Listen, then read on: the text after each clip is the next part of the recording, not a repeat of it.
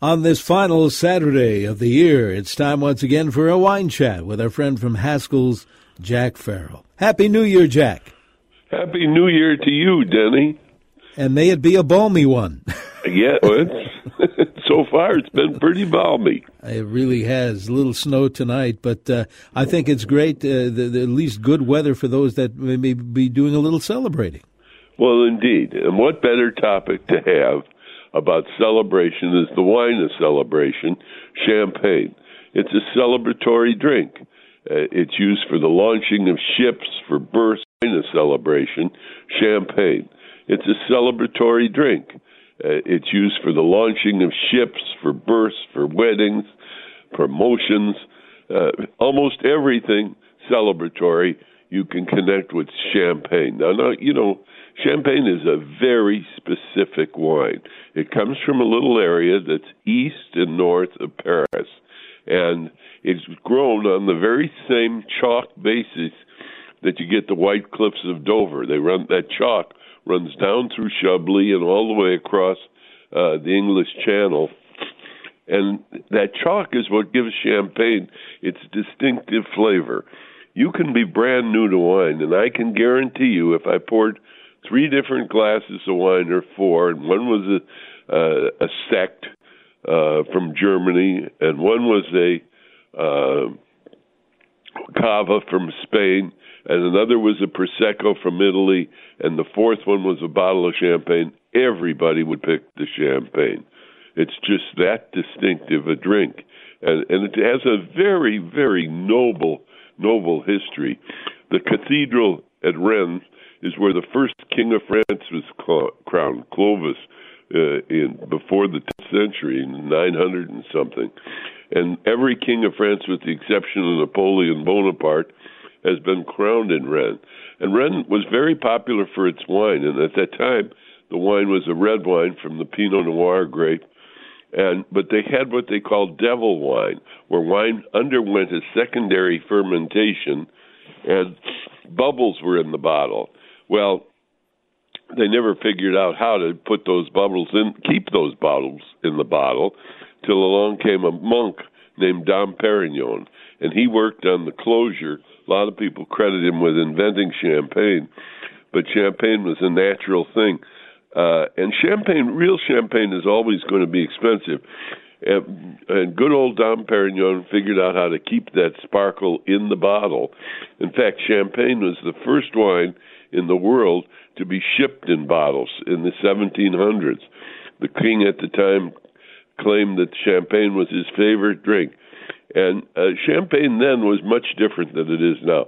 It was more viscous, a little thicker, and very much sweeter, and the bubbles weren't as pronounced. But champagne manufacture has evolved tremendously, and it is expensive because it takes 3 years to produce a bottle of champagne. There are very few wines that take that long to go from vine to market, and champagne takes over 3 years. What happens is you first ferment the wine just like you would any other wine. Then you put the wine, you uncork it, and you add what they call the dosage. And dosage is usually a mixture of sugar and other wines to that to determine the sweetness and dryness of the wine. And bear in mind, Brut is the driest French champagne. If you get a French champagne that's dry, that's slightly sweet. And Cremant is definitely sweet when you're buying champagne. But as I said, champagne really is very distinctive. And like I say, the other sparkling wines from all over the world are wonderful, good, etc., but none of them have the cachet or the flavor of real champagne. And I don't care whether it's one of the very Tony wineries in California that is now making sparkling wine. They make a very good sparkling wine. Don't misunderstand me. I love them, but they don't taste like real French champagne. And real French champagne protects that name.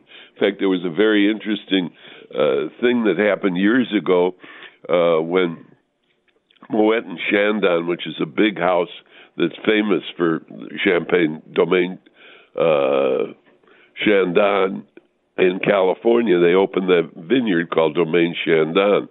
And they were all wondering what the French were going to do, because the United States is the only country that never signed the Paris Accord of 1911, which gave the French the word champagne exclusively. So that's why champagne from Spain is called cava, and spumante in Italy, and sect in Germany. But we still call a lot of the sparkling wines we make here champagne, but they aren't really. And lo and behold, when Chandon came out, they just labeled it sparkling wine, and that was the determination. Now very many of the French houses have installations in this country to make their sparkling wine. Roederer makes a wonderful sparkling wine in this country, and they're most famous for their Roederer Crystal, which is like Dom Perignon, only it comes in a clear glass bottle. The biggest patron there was the Tsar of Russia, and he was always worried about getting assassinated, so they would ship his wine in Baccarat Crystal that you could see through, so you could see that there was no poison put in the wines. But anyway, we're digressing. There's so many good sparkling wines from the Champagne district, and it's a blend usually of three grapes: Pinot Noir, Pinot Meunier, and Chardonnay. Those three. And also in Champagne, most of the wine is non-vintage, and there's a reason for that. The people in Champagne a long time ago wanted you to remember when you had a bottle of, say, Veuve Clicquot at your wedding 10 years ago, and now you're going to have a bottle at your 10th anniversary. You wanted the wine to taste the same. So they wanted the wine a little like Campbell's soup, that every time you made it, it would taste the same. So vintages vary, as we know, and the temperature and the end result. But by blending with several vintages, producing champagne that's non-vintage, you get that solid Veuve Clicquot that you learn to love, that the wine is not changing so much. They do make vintage champagne, don't misunderstand me, and you can buy that if you like it. But the idea with the champagne was that it's consistent, so that, again, what you have tonight is reminiscent of what you had 5 years ago, and that's what they aim for. And there's been a lot of interesting stuff in the Champagne area. As I said, they were the first ones to ship in bottle. They were the first really wine to become international, and that was due to a pioneer woman called Veuve Clicquot, the widow Clicquot. She invented the riddling rack, and she was responsible for shipping her wine to England. And once the English got a hold of champagne and really loved it, they were off to the races, because champagne became the drink, of celebration, etc. And the English were great for toting it as they conquered around the world, building an empire. The Champagne of France accompanied them on that round the world trip. The wines of Champagne, as I said, are very interesting. I love to go and visit there. It's always nice to do, because you can, if you're in Paris and you have a free day, you can take the train up to Epernay and go and visit some of the champagne houses. It's a very worthwhile trip, believe me. A lot of fun. You'll learn a lot about champagne. You can walk through those cellars and see all that chalk I talked about from the White Cliff, and that's why the champagne gets its distinct flavor. You can even see some of the roots if they let you walk under the vineyards. They have cellars there. In fact, an interesting story, in World War II, they bottled up all of their champagne quickly, and the mold grows very quickly in those basements in Champagne region, and they hid about 750,000 bottles on the Germans that they never did find until after the war. They broke them out, and there was great celebration with them. George Patton, one time, we were there with a wonderful lady, the Comtesse, and she presented us with the fact that she was George Patton's mistress, and we never understood him, what a great man he was and a great general. And he was killed, he was run over. He died later in the hospital, but right there in Champagne. And, of course, he was responsible for liberating that whole area of France from the Germans and is highly thought of. But anyhow, champagne is wine, again, of celebration. Some of the quotes that have been attributed to people with champagne are really wonderful, I think. One of my favorite is attributed to Winston Churchill. They asked him, he had every day, which incidentally, they've just allowed since Brexit, where the British opted out of the European Common Market, they couldn't bring in pints of champagne. Now they can bring them again. And Churchill was responsible for that because every morning on his breakfast tray, he had a pint of champagne. Anyhow, some wag said to him, "Why do you drink so much champagne, Winston?" He said, "In defeat, I need it. In victory, I deserve it." And so many people have said wonderful things about champagne. Tallulah Bankhead said the only thing better than a glass of champagne is a bottle.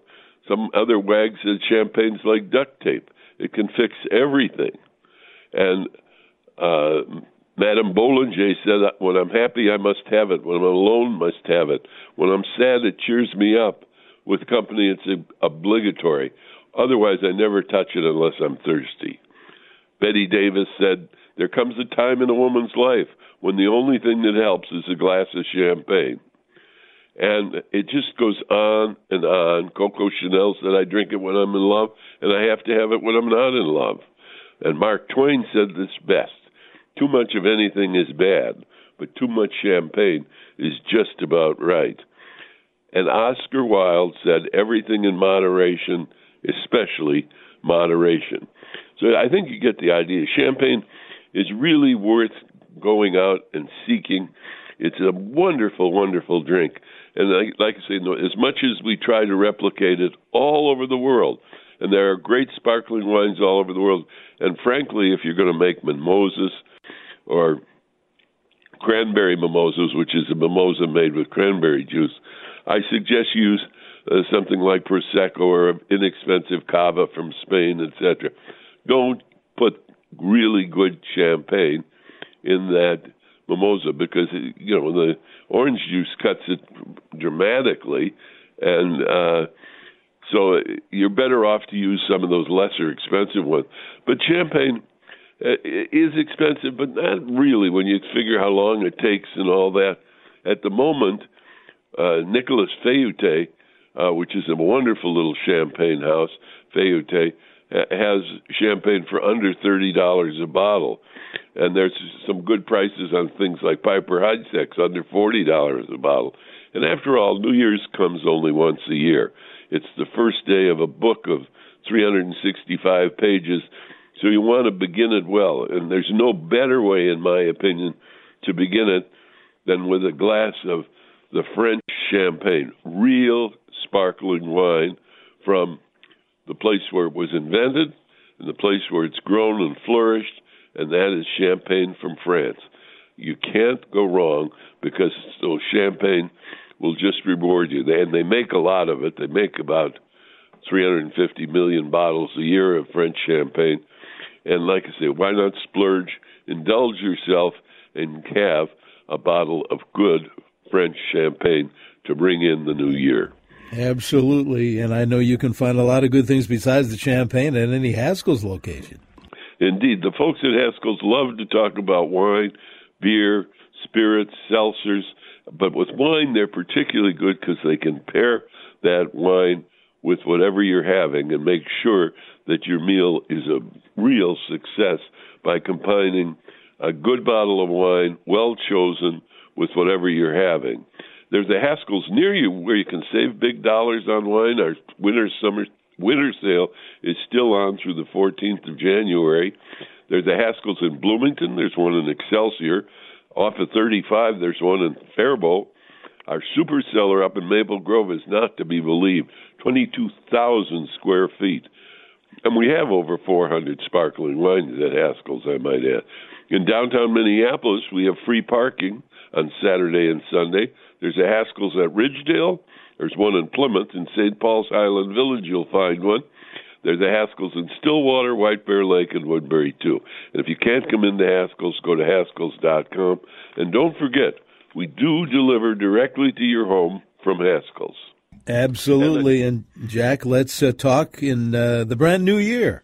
I'm going to look forward to that, Denny. And once again, to you and all your listeners, a very happy and healthy new year. Thanks, Jack. Jack Farrell from Haskell's.